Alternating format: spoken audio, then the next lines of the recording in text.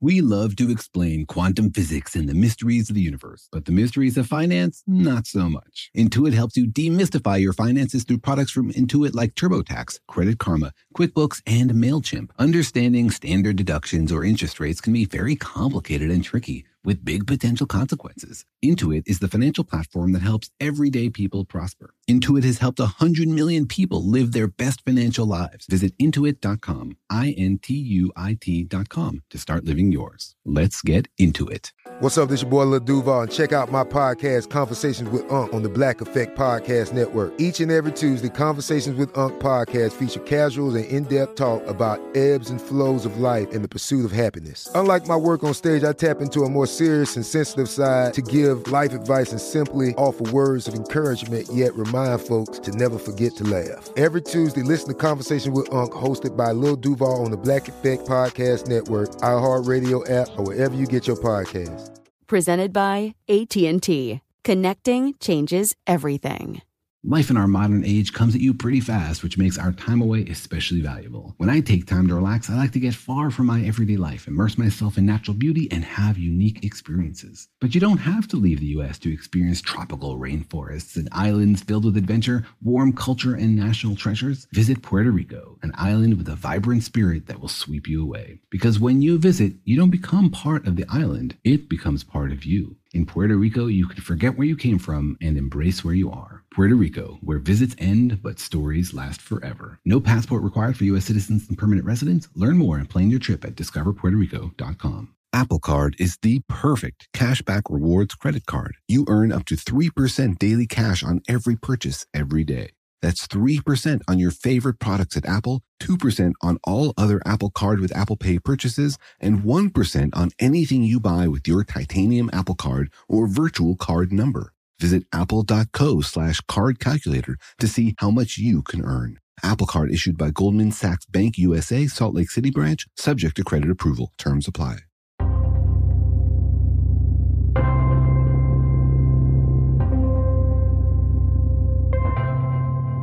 Hey, Jorge, do you have strong opinions about pasta? You mean like am I pro-pasta or anti-pasta? Yeah, but I want to dig a little deeper. Like, do you have opinions about all of the varieties? Yeah, no, I love that there are so many kinds of pasta. The more, the tastier. So then, in the opinion of an artist, what is the prettiest pasta there is? I try not to judge pasta by its looks. You know, that seems kind of rude. So I just go by taste. Well, to me, it all tastes the same. I mean, fundamentally, it's all made of the same stuff. Though my kids insist that some of them are tastier than others. I think it's your kids and an entire country called Italy would argue the same thing. I mean, it's all made of dough, right? Which is in the end just made of like protons, neutrons, and electrons. How can it taste different?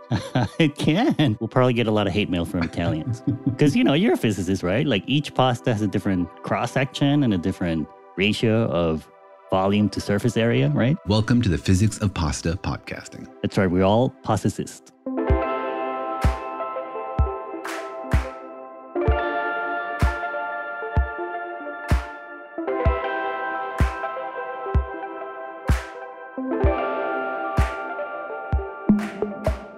Hi, I'm Jorge. I'm a cartoonist and the co-author of Frequently Asked Questions About the Universe. Hi, I'm Daniel. I'm a particle physicist and a professor at UC Irvine, and I seriously can't taste the difference between different kinds of pasta. And I'm sure there are a lot of Italians right now feeling kind of sorry for you. You can't see, it's like not being able to see colors.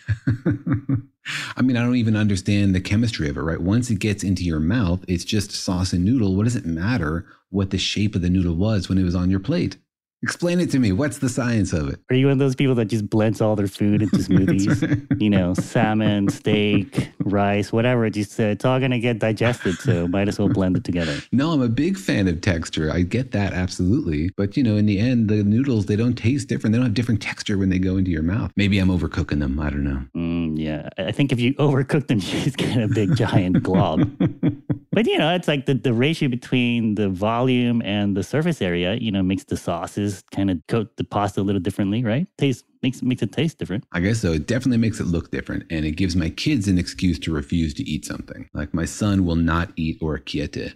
And my daughter will not eat farfalla. And I'm like, look, it's just pasta with sauce on it. What's the big deal? Wow, your kids are pretty picky there. Maybe I should just blend it into a smoothie before I serve it to them. There you go. You could blend it and then make your own pasta. We do make our own pasta, actually, sometimes. We start from scratch. We make the dough. We roll it out. It's pretty fun. Yeah. It's kind of, I guess it's kind of like bread, right? Like all breads are basically flour and water, but you can have a whole range of different breads and they all taste different. Oh my gosh, don't get into bread with me. Breads have very different mixtures of flour and water. You got your moist breads, you got your drier breads, you got breads with more fat or less fat. It's totally different ingredients. That's what makes different kind of breads delicious. It's the same ingredients, isn't it? No, it's different proportions. Oh, different proportions. You mean like different proportions of surface area and volume.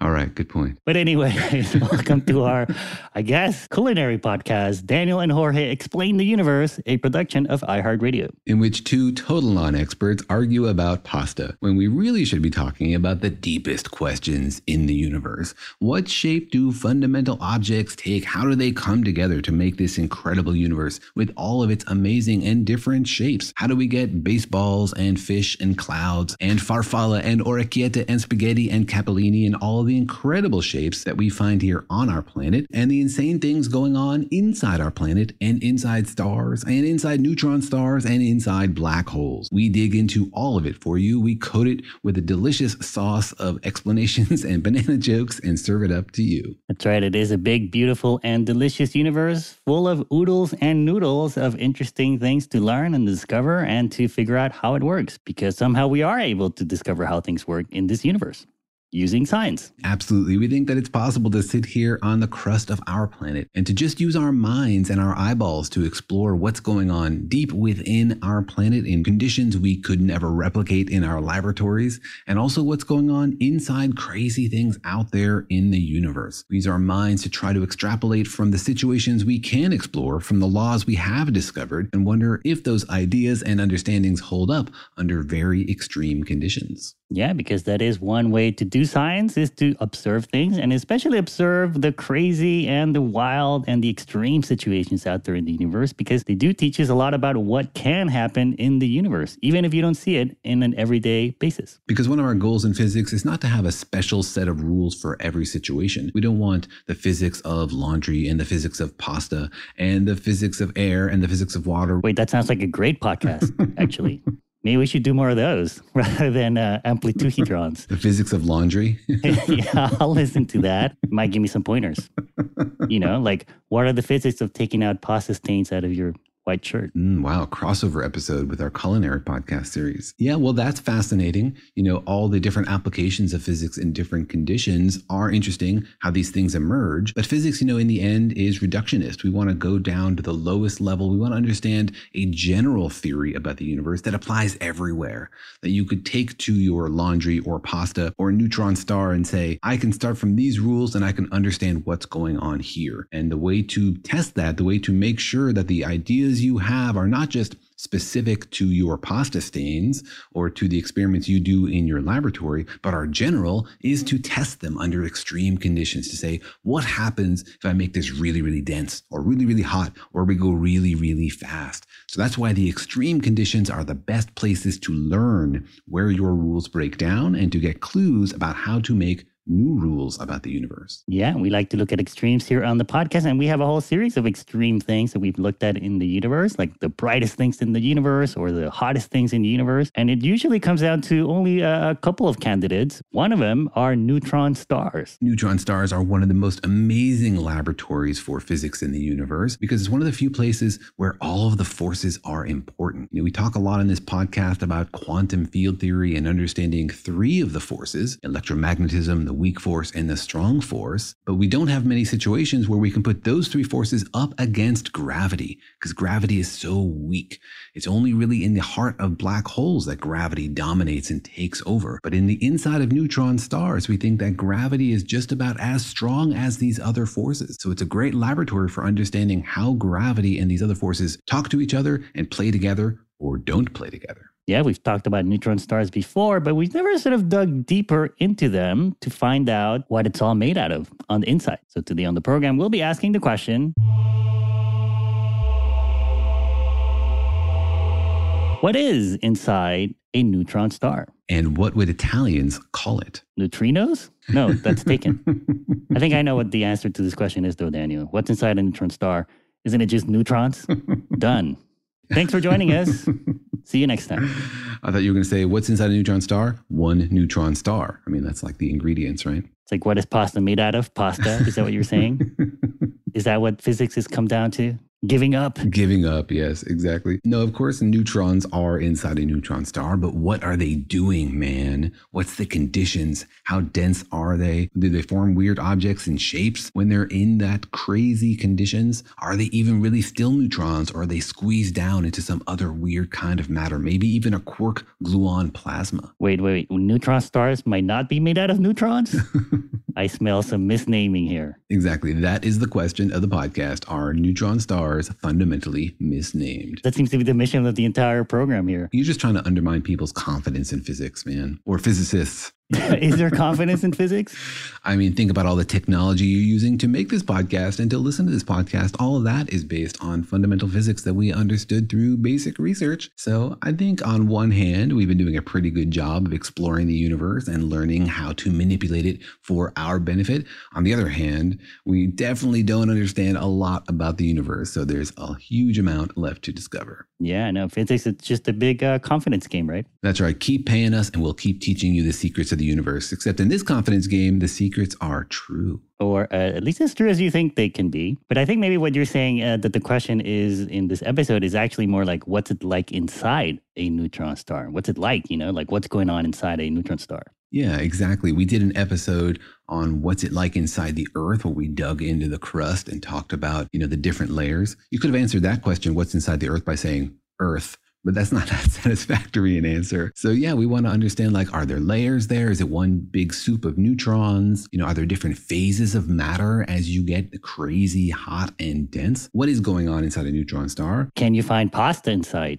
And apparently the answer is yes.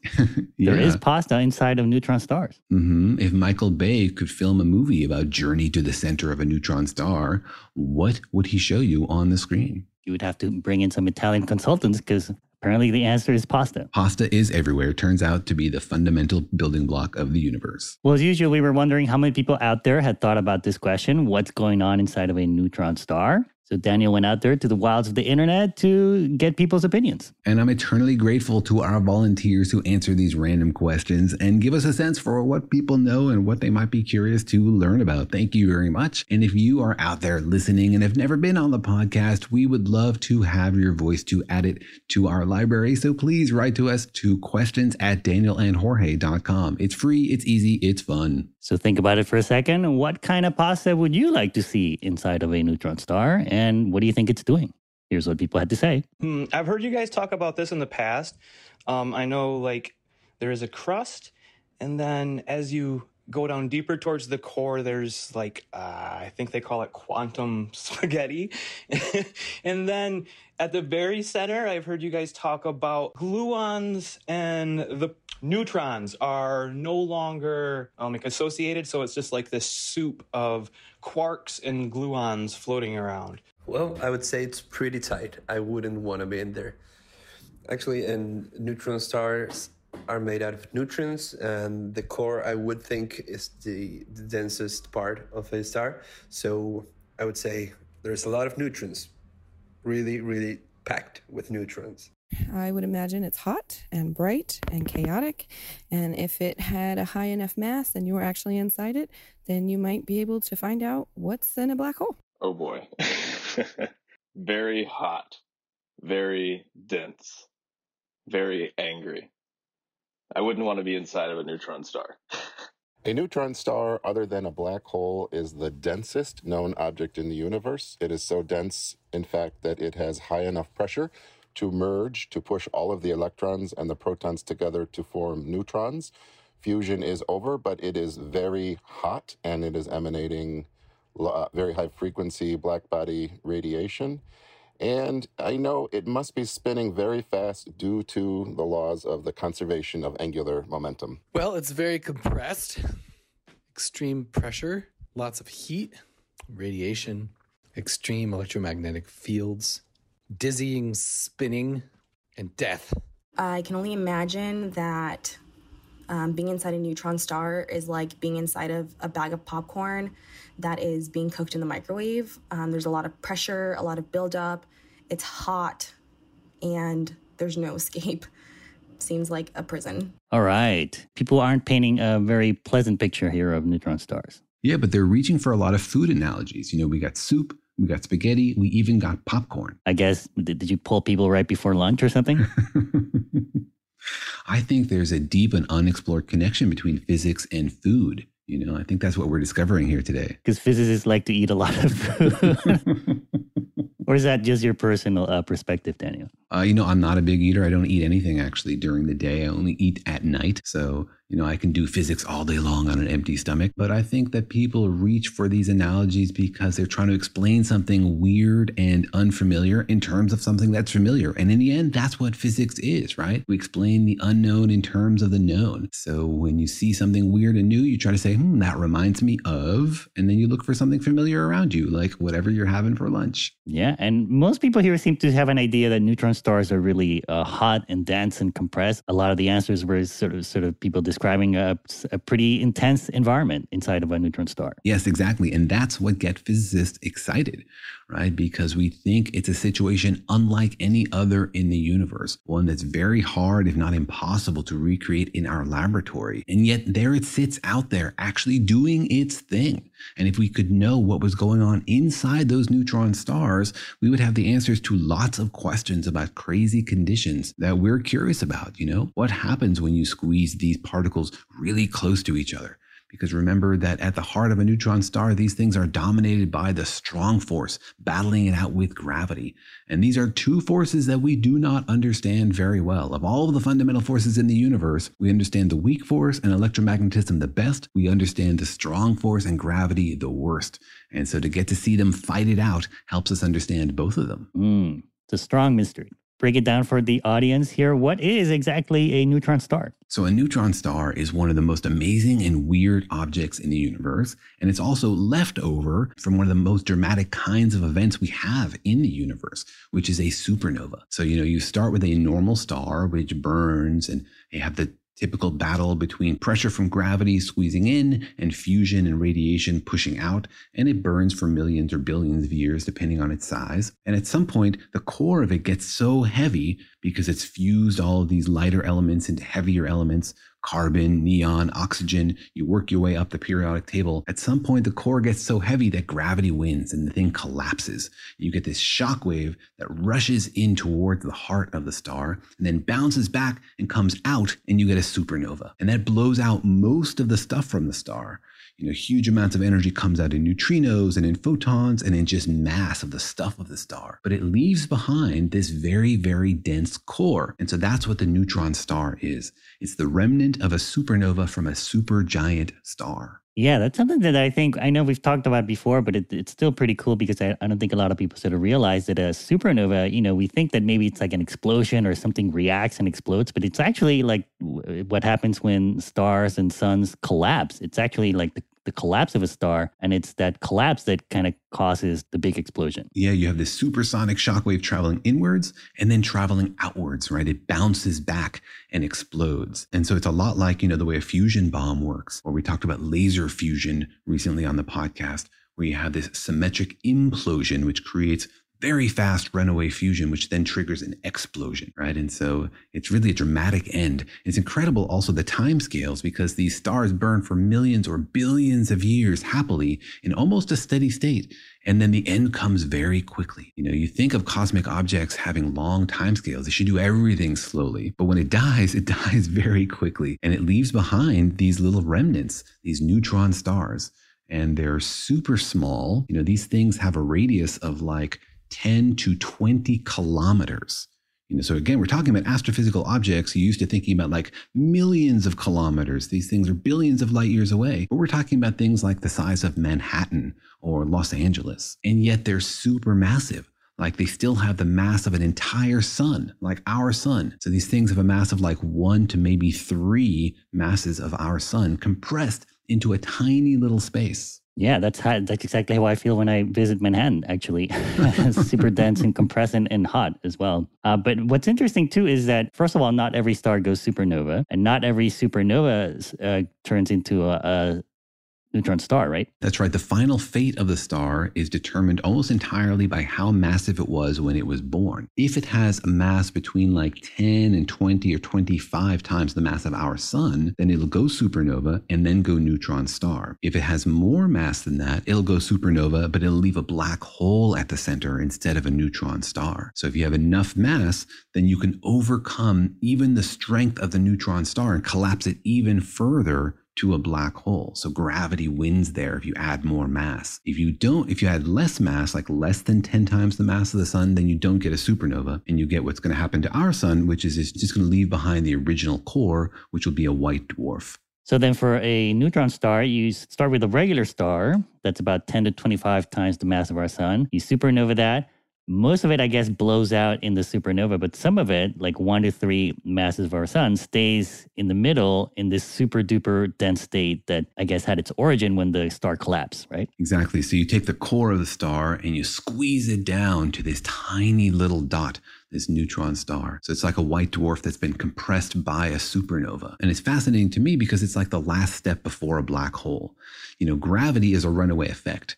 If you only had gravity and no other forces in the universe, everything would eventually just collapse to a black hole. There'd be nothing to stop it because gravity just pulls stuff in and it gets denser and denser. And the denser it gets, the stronger it is. And then the stronger it is, the denser it gets, et cetera, et cetera. So the way to avoid becoming a black hole is to have something push back against gravity. So a star doesn't collapse into a black hole while it's burning because a fusion provides pressure outwards. The Earth doesn't collapse into a black hole right now because all that dirt has structural integrity. But as the mass gets stronger and stronger, you need stronger forces to resist it. And eventually it just gives up and becomes a black hole. And a neutron star is like the last line of defense against gravity. It's like the densest thing in the universe that's not a black hole. Right. Like if you squeezed it a little bit more, you would get a black hole. But if you stop squeezing it or adding more mass right before it turns into a black hole, then that's what you get. You get a neutron star. Exactly. And so it's this object which has enough strength to resist the incredible mass and the incredible gravity that it does have. But if you added a little bit more, it would collapse into a black hole. And so it's really the perfect way to understand this balance between the strong force and the quantum mechanics that's resisting collapse and the gravitational pressure that's squeezing down on it. So like how many plates of pasta would you have to throw in to turn a neutron star into a black hole? It's a great question. We don't know actually what is the maximum mass of a neutron star. Biggest ones we've seen are like 2.5 up to maybe 3 times the mass of the sun. There's some speculative observations for larger ones, but we think it's probably impossible to have anything much more than 3 times the mass of the sun. Well, that was kind of my next question, which is, have we actually seen these things, or are they like sort of like black holes that were sort of theoretical for a long time? We have seen these things, so they are not easy to see. Right? These things don't have fusion inside of them, so they're not glowing very, very brightly. Most neutron stars are kind of dim, right? They just sit there and they're cooling gradually. Though, they can get bigger if something else comes by and like dumps a huge load of pasta on them. So they're hard to see unless they're like in a binary system. So for example, there's another star nearby and their strong gravity is affecting that star. So if you see like a normal star and then nothing nearby it, then you can say, oh, there must be something there because of its gravity. You can argue about whether it's a black hole or a neutron star based on its mass. So that's one way to know that they are there. You can also see them directly if they are pulsars. So a neutron star is this heavy, heavy object. It's also spinning really, really fast, right? Because remember, angular momentum is conserved. If you take an object which was big and spinning and compress it, it's still going to be spinning, and now it's going to spin much, much faster in order to have the same angular momentum. So sometimes these neutron stars spin super fast, and they also sometimes shoot out energy from their poles. And if there's a misalignment between where they're shooting energy out and the spin axis, then this beam that they shoot out sort of sweeps across the universe. And if it passes Earth, then we see it. And that's what a pulsar is. So some fraction of neutron stars we can see because they are pulsars and they're pointed right in the exact direction where we can see them. But most neutron stars we cannot observe directly. Right, because we call them stars, but they're really not sort of shining in the bright night sky unless, like you said, they somehow have this spin and it's somehow shooting a beam in a particular direction, which is what pulsars are. Yeah, you can argue about exactly what is a star and whether these count. There's sort of the end point of the life of a star. You definitely wouldn't call a black hole a star, right? Even though it's also the end point of the life of a star. So these things do emit some light. And so the one way to see them is if they are pulsars. Another way to see them is to see X-rays from their surface. So they don't glow in the visible light, but sometimes X-rays leak out of their surface. If there's like a crack in the surface of the neutron star or like a hot spot, it can emit some X-rays. And we have X-ray telescopes that are able to see those X-rays, see those photons from these distant stars. And that can help us see that a neutron star is there. So we think there's like 1 billion of these things floating out there in our galaxy, but most of them are basically invisible to us. Yeah, I was going to ask next whether we have a picture of a neutron star, but actually then I realized we don't really have a picture of anything outside of the solar system, right? Like we don't really have a full-on picture of any star out there in the universe. We just know them as pinpoints. That's interesting. I mean, we certainly have a picture of them, right? Even a pinpoint is a picture. It's light from the star. So yeah, I guess we do have some, pictures of these stars, but not in a lot of great resolution. Certainly not the way we can look at our own sun, for example. But yeah, we don't have pictures of these neutron stars at all. In most of the cases, all we have is like a stream of X-rays. So like a time series where we say, oh, we saw some X-rays. Oh, we didn't see any more. Now we saw some more. Because the entire neutron star doesn't emit X-rays, just little cracks and hot spots on the surface. And so sometimes the hot spot will be like around the back of the neutron star, and sometimes it'll be on the front of the neutron star. So you can learn a lot about the neutron star from these X-rays. Yeah, and maybe it'll let you see inside of them, like regular X-rays. And so let's get into more amazing facts about neutron stars and also talk about what could be going on inside of them. But first, let's take a quick break. You know that feeling after you've done a deep spring clean of your house when you realize, wow, how have I been living like this? It's kind of like how you feel when you find out you've been paying a fortune for wireless, while Mint Mobile has phone plans for $15 a month when you purchase a 3-month plan. Wow, how have I been affording all this? So it's time to switch to Mint Mobile and get unlimited talk, text, and data for $15 a month. Personally, I've used Mint Mobile, and the calls are always so crisp and so clear. All of their plans come with high-speed data and unlimited talk and text delivered on the nation's largest 5G network. So it's time to ditch your overpriced wireless and go with Mint Mobile's limited time deal for 3 months of premium wireless service for $15 a month. To get this new customer offer and your new 3-month unlimited wireless plan for just $15 a month, go to mintmobile.com/universe. That's mintmobile.com/universe. Cut your wireless bill to $15 a month at mintmobile.com/universe. $45 upfront payment required, equivalent to $15 a month. New customers on first 3-month plan only. Slower speeds above 40 gigabytes on unlimited plan. Additional taxes, fees, and restrictions apply. See Mint Mobile for details. Life in our modern age comes at you pretty fast, which makes our time away especially valuable.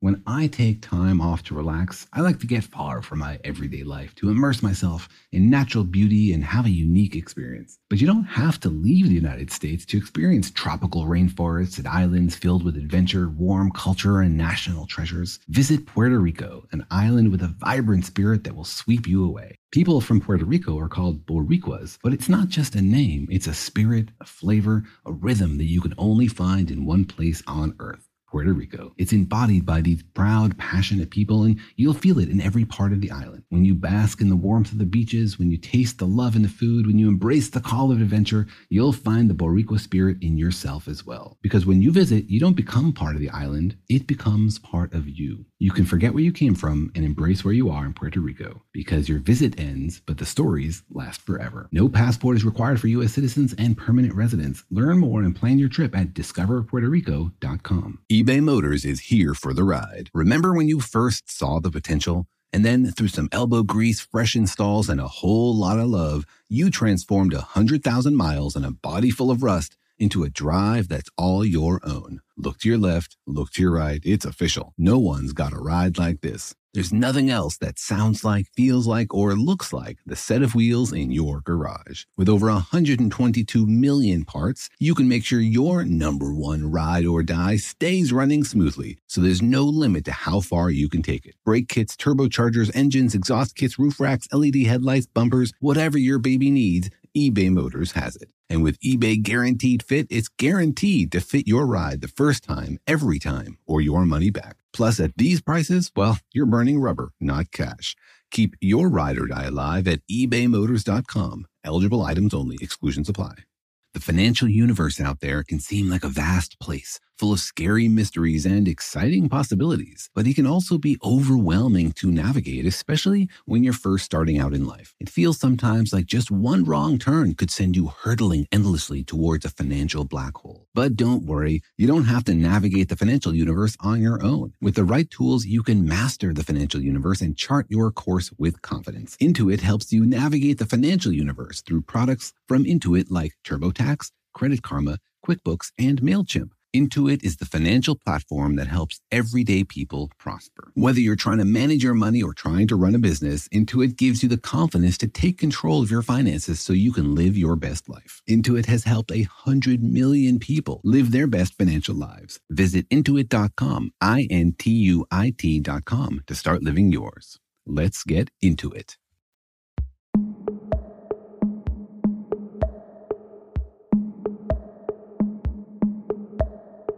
We're talking about neutron stars and what's going on inside of them. I'm guessing it's non-neutral things, if we have a whole episode about them. Well, there's definitely a lot of neutrons inside there. It's hard to imagine, and to really conceptualize what this stuff is that's inside a neutron star, because you've taken normal matter and you've squeezed it down to incredible densities. This stuff, whatever it is 100 trillion times denser than anything we have on Earth. You think you ate a heavy lunch? That's nothing compared to like a spoonful of neutron star. Yeah, like how much is a spoonful of a neutron star weigh? Well, here on Earth, it would weigh 3 billion tons, right? Just 1 tablespoon of neutron star material. Of course, if you had it here on Earth, it would explode because it's under great pressure. But, just to sort of like conceptualize how dense it is when it's in its location. It's a crazy amount of mass. It would explode in your mouth, I guess. Like a flavor explosion. Like a flavor explosion, exactly. They should have like a summer drink called Neutron Star, Add it to our online store. I was thinking like a 7-Eleven crossover episode, What? You mean like an icy kind of? Like a slushy? Yeah, a Neutron Star Slurpee. My daughter went in to get a Slurpee recently and she came back with one. And I said, what flavor is it? And she said, blue. And I was like, blue is not a flavor. And she said, well, the guy asked me what flavor I wanted. And I said, blue. And this is what he gave me. I thought she was going to say all of them. Isn't that what you're supposed to do? Mix them all up? I don't know. Then you'll get gray, won't you? Nobody wants to eat a gray slushie. And I think it comes out chocolate. Coca-Cola's chocolate color. That sounds delicious. Maybe it's like neutron star chocolate. But anyways, back to neutron stars. I guess the question is, what would it look like if I'm sitting in front of a neutron star? I know we want to get into it, but like if I was sitting outside of it and a few light year or half of a AU from a neutron star, what would I be seeing? So if you're close enough to it, this thing is hot. So it is going to emit some light, and you're also going to see hot spots from its surface. But one thing about a neutron star is that the gravity is so strong near the neutron star that it distorts the space around it, sort of the way a black hole does. We're used to thinking about this for black holes, that if you're in front of a black hole, you're looking at the event horizon, you're not only seeing the part of the event horizon that's on your side of it, you can also see around the back of the black hole because photons emitted near there would be bent by the curvature of space and come to your eyeballs. The same thing is true around neutron stars because they are so incredibly dense, right? The gravitational field at the surface of a neutron star is 200 billion times stronger than the gravitational forces on the surface of the Earth. So if you're looking at a neutron star, you can not only see the front of it, you can also see the back of it at the same time. So if you were on a neutron star, you would weigh 200 billion times more than you do now. Yeah, so start working out. So I can stand up? Is that what you mean? Or so I can lose weight? So you can survive, man. That thing would tear you to shreds. Not only is the force of gravity very, very strong, but it varies very quickly. and so you get tidal forces. The difference between the gravitational force on your head and on your shoulders would be very strong, enough to rip your head off of your shoulders. So I wouldn't recommend a trip to a neutron star. Would there be a spaghettification point like in a black hole? Yeah, well before you got to the surface of the neutron star, you would be torn apart because the tidal forces would be very, very strong. Remember, this thing only has the mass of the sun, right? So far away, it has the same gravitational force as the sun, but you can get much, much closer to all of that mass because it's compressed down to just like, 10 or 20 kilometers, whereas our sun is huge. So if you're on the surface of our sun, you're very far away from the gravitational center of mass. Whereas if you're on the surface of the neutron star, you're only 10 kilometers from an entire star's worth of mass. That's why the gravitational forces are so much stronger for the same amount of mass, because you can get closer to it. So you and the spaghetti you had for lunch would turn into spaghetti. Exactly. You would be pastified. All right. Well, I guess the big question now is, why is it even called a neutron star? Like, is it full of neutrons, basically? And how did a regular sun, which is what it was before it supernovaed and collapsed into a neutron star, it was made out of all kinds of stuff, right? Like iron and all kinds of complex elements and electrons and protons. But now it seems to have collapsed into something that you now call a neutron star. So did everything just turn into neutrons or what? Yeah, everything turns into neutrons. Right? You have your atom, which has neutrons, protons, and electrons in it, right? Well, what happens if you squeeze that down really, really far? If you really push a bunch of that stuff together? Well, if you get the electron and the proton close enough to each other, well, they have opposite charges. And so they actually kind of like to hang out together. So if you squeeze them down enough, the proton captures the electron. The electron gets eaten by the proton, and that converts it into a neutron. It's exactly the opposite process of neutron decay that we talked about recently on the podcast, where a neutron turns into a proton and electron. This is the reverse process. So you put enough energy into it, you can reverse basically anything that happens in the universe. And so this is what happens if you squeeze down matter. All the protons and electrons merge and become neutrons. So usually electrons and protons are attracted to each other, but they don't get together and merge, right? What's keeping them apart? Well, what's keeping them apart usually is that the electron is in a stable state, just the way, for example, the Earth is in a stable state around the sun. The Earth and the sun attract each other. There's gravity there, right? Why doesn't the Earth collapse into the sun? Because it has enough energy to resist that, right? It can stay in a stable orbit. And so you shouldn't be thinking about electrons as orbiting protons, but they have enough energy. They have a minimum energy in their stable solution to avoid collapsing into the proton. And so here you're overcoming that, right? You are squeezing the electron down. You're applying external pressure. And so that's why an electron doesn't collapse into the proton, because it has enough energy to avoid it. But that's if it's by itself. If you squeeze on it, if you push on it from the outside, if you confine it to a location the size of the proton, then it gets captured by the proton. And then what happens? The proton eats the electron, right? Because a proton is made out of 3 quarks and a neutron is made out of 3 quarks. So then does the electron just sort of flip one of the quarks or something? Yeah, that's exactly what happens. Remember, a proton is 2 up quarks and a down, and a neutron is 2 down quarks and an up. So what happens when an electron is captured is that you're converting one of those up quarks into a down quark. And so that converts the proton into a neutron. There's also one more step, because you can't just delete electrons from the universe. So you also need to create an electron neutrino. Interesting. So it's like the proton eats the electrons, and then they become neutral. And then what happens to all of these neutrinos? They just get spit out into space? Yeah, they get spit out into space because neutrinos mostly see stuff in the universe as transparent, right? They hardly interact with anything. They can go through a light year of lead without interacting. And so mostly they just get shot out while it's collapsing. Remember, supernovas, the process that produces these neutron stars, emit most of their energy via neutrinos. Right? Something like 99% of the energy of a supernova is not emitted visually, not in the optical, not via photons at all, but via neutrinos. And so this is part of the process that creates all of those neutrinos when the supernova happens. Yeah, supernovas are known to be silent but deadly. Silent and invisible. Supernovas are incredible because you can see them with the naked eye, right? That's how bright they are. All of a sudden, a star becomes as bright as the entire galaxy. And that's just the visible light we're talking about. It turns out there's 100 times more energy in the neutrinos. We had a whole fun podcast episode about how supernovas can be seen first in neutrinos with our neutrino telescopes. And so this is part of the process. Creating those neutron stars means making neutrons, which also requires you to make the neutrinos, because you got to balance the books of particle physics in the end. Right. So they're called neutron stars, but actually not all of it inside are neutrons. And so can maybe step us through a little bit, like as the supernova is collapsing and as things are getting squeezed together, like what's happening to all those atoms of the bigger elements? They're just getting broken up and squeeze together, or they just explode? What's going on? So some of them get broken up, and it depends on where they end up. So we'll learn about it as we step through the layers of the neutron star. But near the outside of the neutron star, for example, the atoms don't get broken up. You get atomic nuclei still, for example. So the outer crust of a neutron star is atomic nuclei. You can have helium there, you can have carbon, you can have oxygen, this kind of stuff. It's only as you get deeper in that these nuclei get squished together so far that the separation between the nuclei break down. And then you just get like a sea of neutrons, or maybe a sea of quarks, or maybe even weirder stuff. And so you can't really think about it as like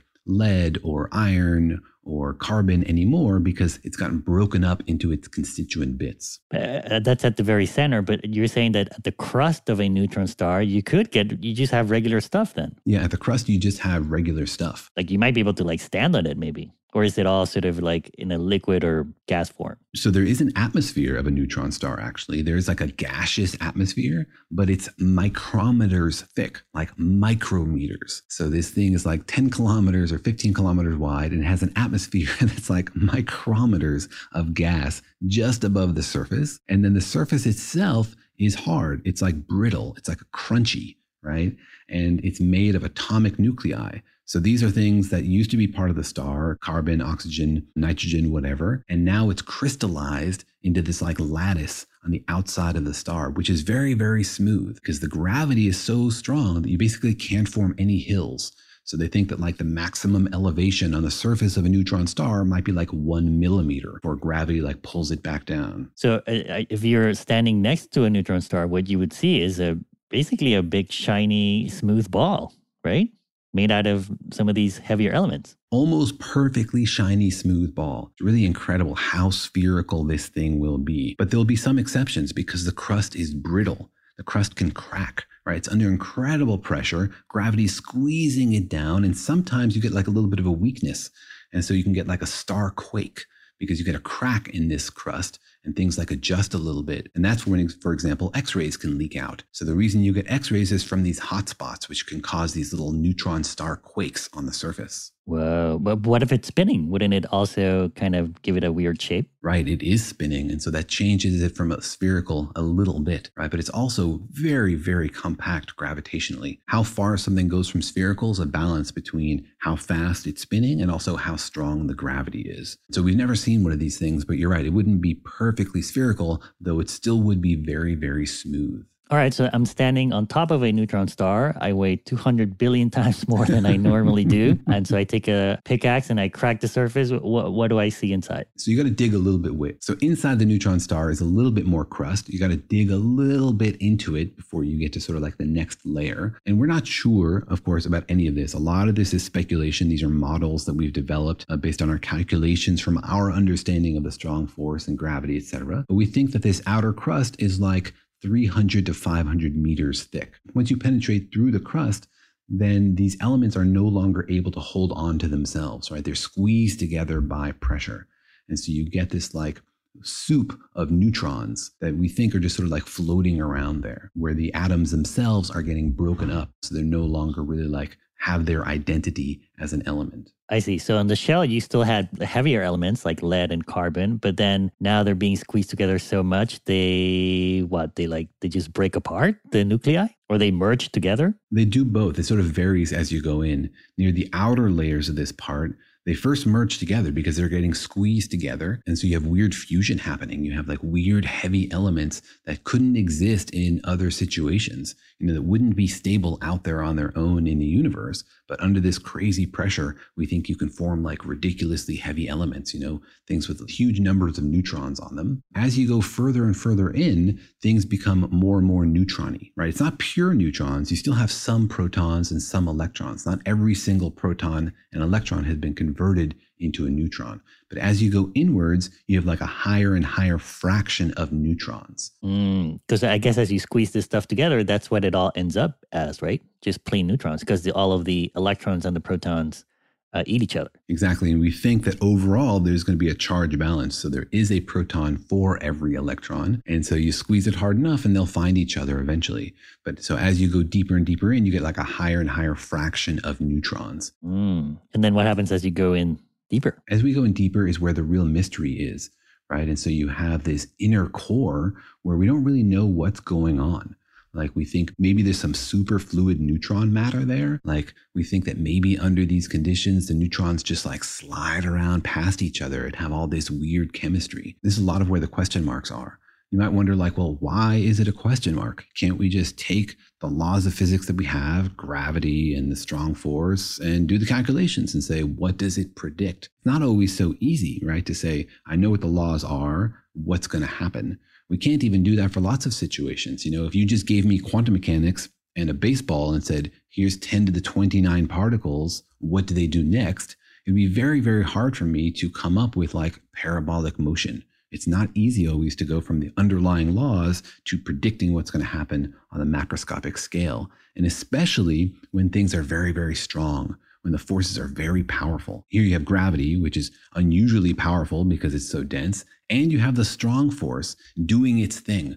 With very short distances, these things are exchanging incredible numbers of gluons. So we just don't know how to do that calculation. Even if the laws that we have, the ideas that we have about what's fundamentally guiding it are true, we don't know how to take those and predict in great detail what's going on inside. It just gets too crazy. It just gets too crazy, right? It's too many things to keep track of. So we've tried and we have a few ideas. People make approximations this way or approximations that way. They say, maybe it's like this or maybe this equation will work.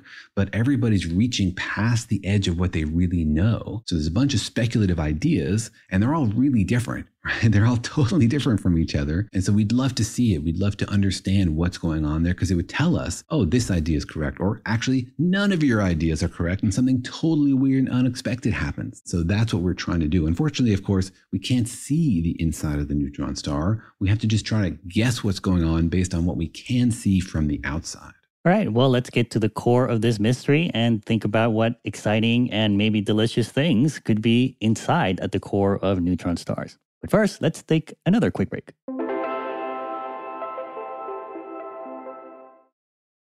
Life in our modern age comes at you pretty fast, which makes our time away especially valuable. When I take time off to relax, I like to get far from my everyday life, to immerse myself in natural beauty and have a unique experience. But you don't have to leave the United States to experience tropical rainforests and islands filled with adventure, warm culture, and national treasures. Visit Puerto Rico, an island with a vibrant spirit that will sweep you away. People from Puerto Rico are called Boricuas, but it's not just a name, it's a spirit, a flavor, a rhythm that you can only find in one place on Earth. Puerto Rico. It's embodied by these proud, passionate people, and you'll feel it in every part of the island. When you bask in the warmth of the beaches, when you taste the love in the food, when you embrace the call of adventure, you'll find the Boricua spirit in yourself as well. Because when you visit, you don't become part of the island, it becomes part of you. You can forget where you came from and embrace where you are in Puerto Rico, because your visit ends, but the stories last forever. No passport is required for U.S. citizens and permanent residents. Learn more and plan your trip at discoverpuertorico.com. eBay Motors is here for the ride. Remember when you first saw the potential?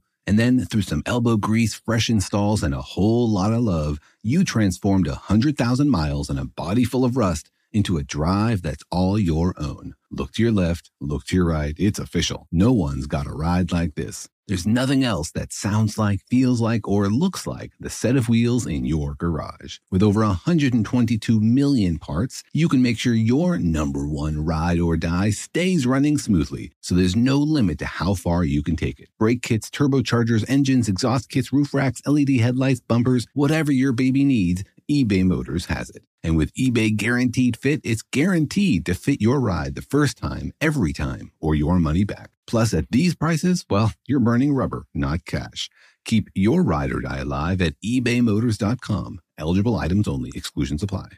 The financial universe out there can seem like a vast place, full of scary mysteries and exciting possibilities, but it can also be overwhelming to navigate, especially when you're first starting out in life. It feels sometimes like just one wrong turn could send you hurtling endlessly towards a financial black hole. But don't worry, you don't have to navigate the financial universe on your own. With the right tools, you can master the financial universe and chart your course with confidence. Intuit helps you navigate the financial universe through products from Intuit like TurboTax, Credit Karma, QuickBooks, and MailChimp. Intuit is the financial platform that helps everyday people prosper. Whether you're trying to manage your money or trying to run a business, Intuit gives you the confidence to take control of your finances so you can live your best life. Intuit has helped 100 million people live their best financial lives. Visit Intuit.com, Intuit.com, to start living yours. Let's get into it.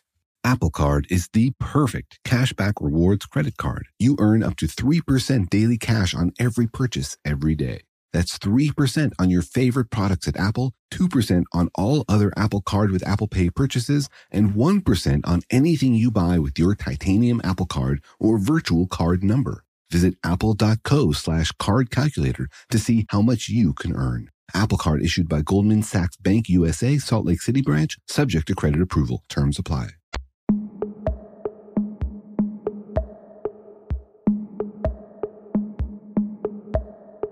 All right, we're talking about neutron stars and what is inside of them. And I'm sort of getting the picture, Daniel, that inside of a neutron star are not necessarily neutrons. There seems to be a lot of other stuff. They should be called mostly neutron stars. Neutron-ish stars, yeah. Or neutrino stars. Well, all the neutrinos have left the building, right? They took their little weak forces and they ran away. I see. There are no Italians in the room anymore. You're free to make whatever pasta you want.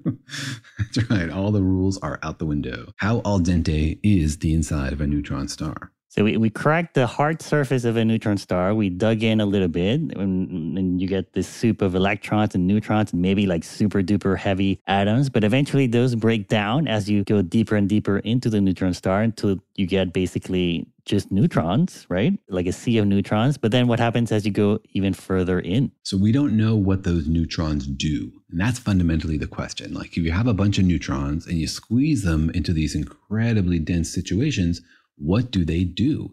Do they form a superfluid or do they do something else, something weird? But you're still calling them neutrons because like inside of a neutron are 3 quarks. But so you're saying at this point, like each triplet of quarks is still held together. They're just interacting with other triplets of neutrons. Or have the quarks sort of even broken out of that? That's one of the options, right? Do the neutrons stay together and form weird shapes, weird emergent structures? Or do they break down and really we should be talking about quark matter, and quark gluon plasmas? That's one of the options that's on the table. But to me, it's a great example of some of the deepest mysteries at the heart of our understanding of the universe, like what emerges. You can take the basic rules of physics and incredible structures emerge, atoms and ice cream and galaxies. All of these things sort of emerge from the underlying complexity. And it's exciting to see a situation where we just don't know what will emerge. You put the neutrons in this situation, maybe they'll just be a crazy chaotic soup, but maybe new structures will form. Right. And so people have exciting ideas for what kind of weird structures might form from neutrons in these configurations. Right. Because as you said, I think at this point, it's so crazy and so dense. There's only 2 forces involved, the gravity that's keeping them all in and keeping them attracted to each other. And also the strong force, which is what? Bringing in the quarks together, holding the quarks together? Or what does the strong force do? Does the strong force repel also? Here it just attracts, right? The strong force is really, really weird and has a very strange behavior with distance. But under short distances, it will attract quarks and gluons to each other. And we think of protons and neutrons as sort of like balanced in the strong force, that all the quarks are bound together into this state that has overall no strong charge, no color.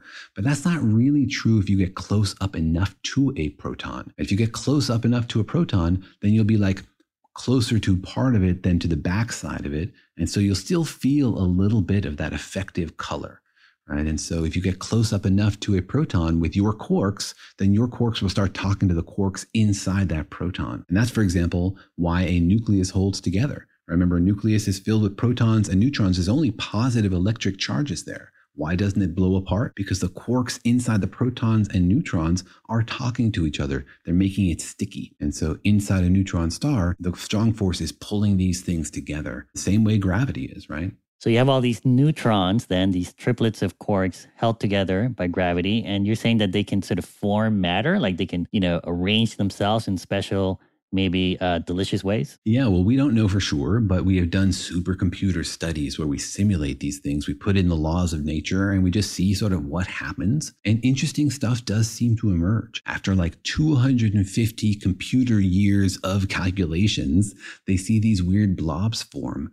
And so as things get denser, they form these sort of semi-spherical blobs of matter, where things sort of like clump together into these huge blobs of neutrons with a few protons mixed in. And so they called these things gnocchi, like the Italian, potato blobs that people enjoy eating for lunch. I guess it's sort of like if you take a whole bunch of carbon and atoms, loose atoms, and you squeeze them together enough, at some point they'll sort of form into a diamond or some sort of shape, right? That's kind of what's happening here, is that you're taking these neutrons and you're squeezing them so much, they kind of lock into these shapes. Yeah, and so instead of having like a complete ocean where everything is just mixed together, they form blobs of a certain size, right? They like distinguish themselves, say, oh, we'd like to have this many neutrons into a blob with a few protons mixed in, and we'd have the same thing over there. So instead of being like totally indeterminate, they seem to want to form these structures, right? And if you squeeze even further, then these blobs form these long rods. They like come together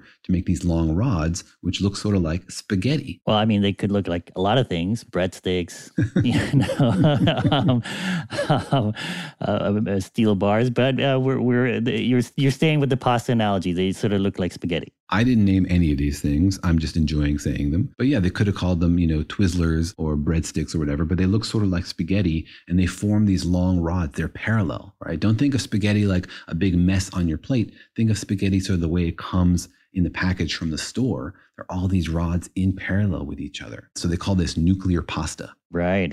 And so they kept going, and all the other shapes that neutrons can form have sort of a pasta analogy, right? Yeah, you keep going, you keep squeezing this stuff down, and they think, or they predict from these calculations, that the spaghetti will merge together to form sheets. So then you have nuclear lasagna, these like layers of this weird kind of matter that's mostly neutrons with a few protons in it, and it's very, very strong stuff. In their calculations, this stuff has incredible strength. It's like very hard to break it apart. It might be some of the strongest stuff in the universe. You mean these lasagna sheets of neutrons? Mm-hmm, these lasagna sheets of neutrons. They're not just like forming and then breaking up and then reforming. It's not like a crazy gas or a plasma, right? These things are like very, very strong sheets of a weird kind of matter, right? It's not like a solid or a liquid or exactly like a crystal made out of almost all neutrons, right? It's not like a regular lattice of atoms like the way we think of like a piece of steel. Right. And you're saying it's some of the strongest stuff in the universe because it's basically surviving these intense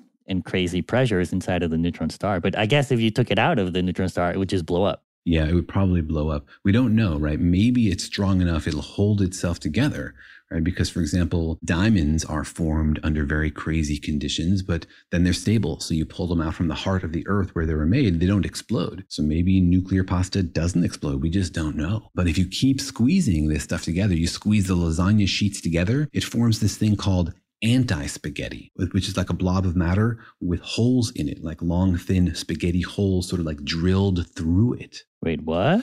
Kind of like penne pasta? Like Swiss cheese? More like Swiss cheese, yeah, than penne pasta, right? More like Parmesan. Maybe we should say Parmesan, or what's an Italian cheese with holes in it. But those holes are bubbles, right? Here we're talking about holes that are like long tubes. So it's like wormholes through a block of Parmesan. It's more like a clump of bucatini then. Yeah, perhaps. Yeah, like a clump of bucatini. Anyway, they called it anti-spaghetti because it's like take the spaghetti state and flip it so that everything that was matter is now a hole and everything that was a hole is now matter. So if you add spaghetti and anti-spaghetti together, you get, like a complete block of matter. You get antipasto. You annihilate your stomach. And that's not even like the core of the neutron star. Like if you go further in, then things start to, even this pasta can't survive. Yeah, so they think that this pasta is maybe like a layer that's like 100 meters thick. And as you go even deeper, we're in huge question mark territory. But some people speculate that you might get a quark gluon plasma, or something else, this stuff called quark matter. Or as you suggested earlier, you no longer really can think about this stuff in terms of neutrons and protons anymore because everything's just interacting with everything else. If there's a high enough energy, if the high enough temperature, it doesn't really matter that you used to call these 3 quarks a neutron and those 3 quarks a proton. Now they're all talking to each other. So it's just like a big sea of quarks and gluons. I thought at the center you would find Daniel going, all this pasta tastes the same.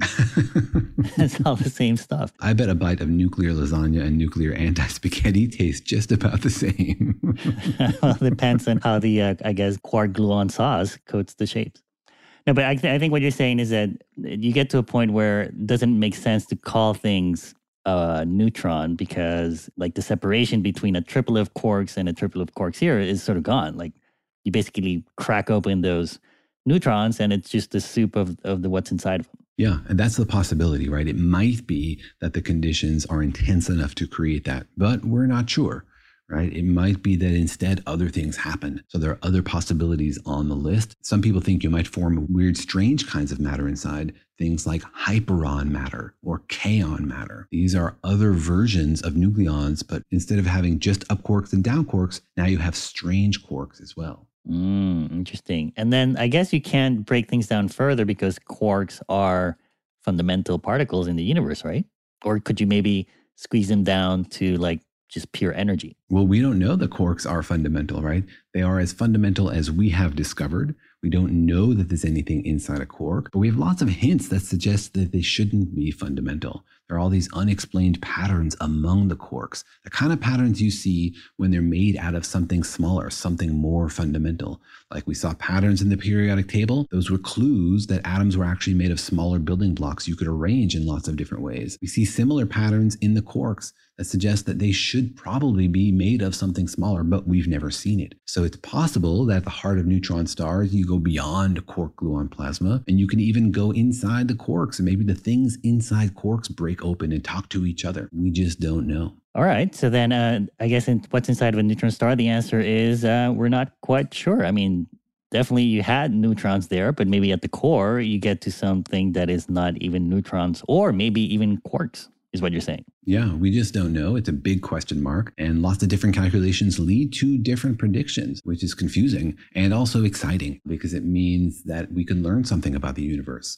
Unfortunately, we can't see the inside of neutron stars directly, right? Even if you were near a neutron star, how would you see what's going on inside it? We have the same question with our own star. We don't really understand all the plasma currents inside the sun and why it creates this magnetic field which flips every 11 years because we can't go inside it. We can only look at it from the outside. Well, these are even dimmer objects much further away, so they're even harder to study. But, we can use our X-ray telescopes to look for these photons from these cracks on the surface of the neutron star, and those can give us a lot of clues. They tell us something about the mass and the radius of the neutron star. And we think that knowing the mass and radius of the neutron star will help us try to figure out what's going on at the core of it. Because you're building this neutron star out of different kinds of stuff. So one idea for what's at the heart of a neutron star will give you different predictions for the masses and radii you see than another idea. I guess the problem is that like in our sun, the one we have here, we can sort of look in using our equations because things aren't that extreme yet. Like the regular laws of physics still work. But, with a neutron star, you're sort of getting up to that point where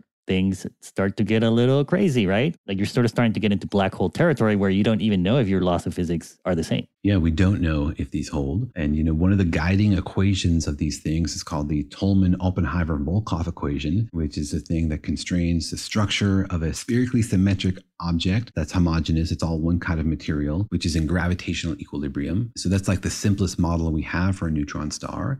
And it makes all sorts of predictions. And some of those predictions are, for example, that there's a connection between the mass and the radius of a neutron star. That if you fix the mass of it, that also determines the radius. But when we look out into the universe, those neutron stars don't seem to be following that rule. Like we see some neutron stars that are 25 kilometers wide that have the mass of 1.4 times the mass of the sun, and other ones that have the mass of 2.1 times the mass of the sun at the same radius. So they break these rules, which as you say, suggests that these rules aren't complete, right? That something about what's going on inside the neutron star is different from what we imagine, from what our rules can currently predict, which might mean that it's like a new complex way that these rules interact and new structures emerge, or it might mean that there is some new physics, something else going on, a new force, something inside quarks, something weird we haven't even imagined. But I guess unlike a black hole, like it is maybe possible for us to one day get to a neutron star and maybe actually sort of like touch it and maybe even send probes into it. You think? It certainly is possible. Right? We can't even land probes on the surface of Venus right now that last for more than like 90 seconds without getting crushed. And Venus is like, a day on the beach compared to the surface of a neutron star. But yeah, if you have a lot of faith in our engineers, in our pasta engineers, maybe they can imagine a way to drill into a neutron star and see it. Yeah. It's not technically forbidden. It's just very, very difficult. Yeah. And they are out there in neutron stars, just like black holes. And they have lots of interesting secrets inside of them, right? They do. If we could know today what's going on inside a neutron star, it would tell us so much about gravity and the strong force, and also just like what our universe can do. Remember that the part of the universe we experience, this liquid, the solid, the gases, is just a tiny, tiny slice of what the universe is capable of. We don't really observe most of what the universe can do. So I would love to let the universe show its colors, like go crazy in the kitchen, universe, make us some weird pasta. I want to see what you can cook up. Yeah, it's almost like they're kind of little lab experiments, right? Or like they're like little labs. Like you want to know what happens when you crush two quarks together, that's what's happening inside of a neutron star. So if you want to know what happens, go observe neutron stars. Yeah, go observe neutron stars. Exactly. I wish we could, but it's wonderful that these experiments are happening, right? Like we can't create these things ourselves, but it's fantastic that the universe has arranged for them to happen so that we can study them. Unfortunately, they're very difficult to approach and very, very far away. So there are some stumbling blocks there, but maybe one day we'll be able to visit them, or we'll just get more clever about observing them from the outside and using that information to infer what's going on inside. Maybe it'll be the Italians that do it, since they're the experts. That's right. Maybe they'll be so offended by these models of anti-spaghetti that they'll be motivated to figure this out. Yeah, and then your kids will be like, nah, I don't like that kind of pasta. Not for me, thanks. I want blue pasta. Yeah, I want all the pastas squished together. Next, you're going to tell me that different colors of pasta change the flavor. Well, it depends how they get their color, but they do change the flavor. Oh my Daniel, God. do you really want to spend another hour talking about this? Have you never had squid ink pasta or vegetable pasta? All right, that's a topic for our spin-off pasta podcast. Daniel and Jorge argue about food. Daniel and Jorge eat the universe. Well, I hope you enjoyed that discussion, and it certainly made me a little bit hungry. I need to go have lunch now. But thanks for joining us. See you next time.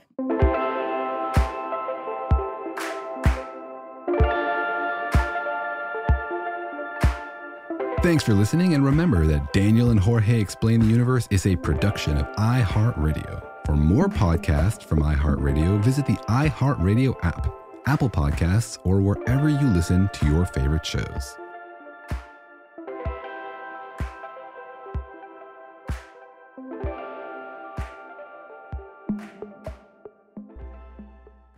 Life in our modern age comes at you pretty fast, which makes our time away especially valuable. When I take time to relax, I like to get far from my everyday life, immerse myself in natural beauty, and have unique experiences. But you don't have to leave the U.S. to experience tropical rainforests and islands filled with adventure, warm culture, and national treasures. Visit Puerto Rico, an island with a vibrant spirit that will sweep you away. Because when you visit, you don't become part of the island, it becomes part of you. In Puerto Rico, you can forget where you came from and embrace where you are. Puerto Rico, where visits end, but stories last forever. No passport required for U.S. citizens and permanent residents. Learn more and plan your trip at discoverpuertorico.com. This is Malcolm Gladwell from Revisionist History.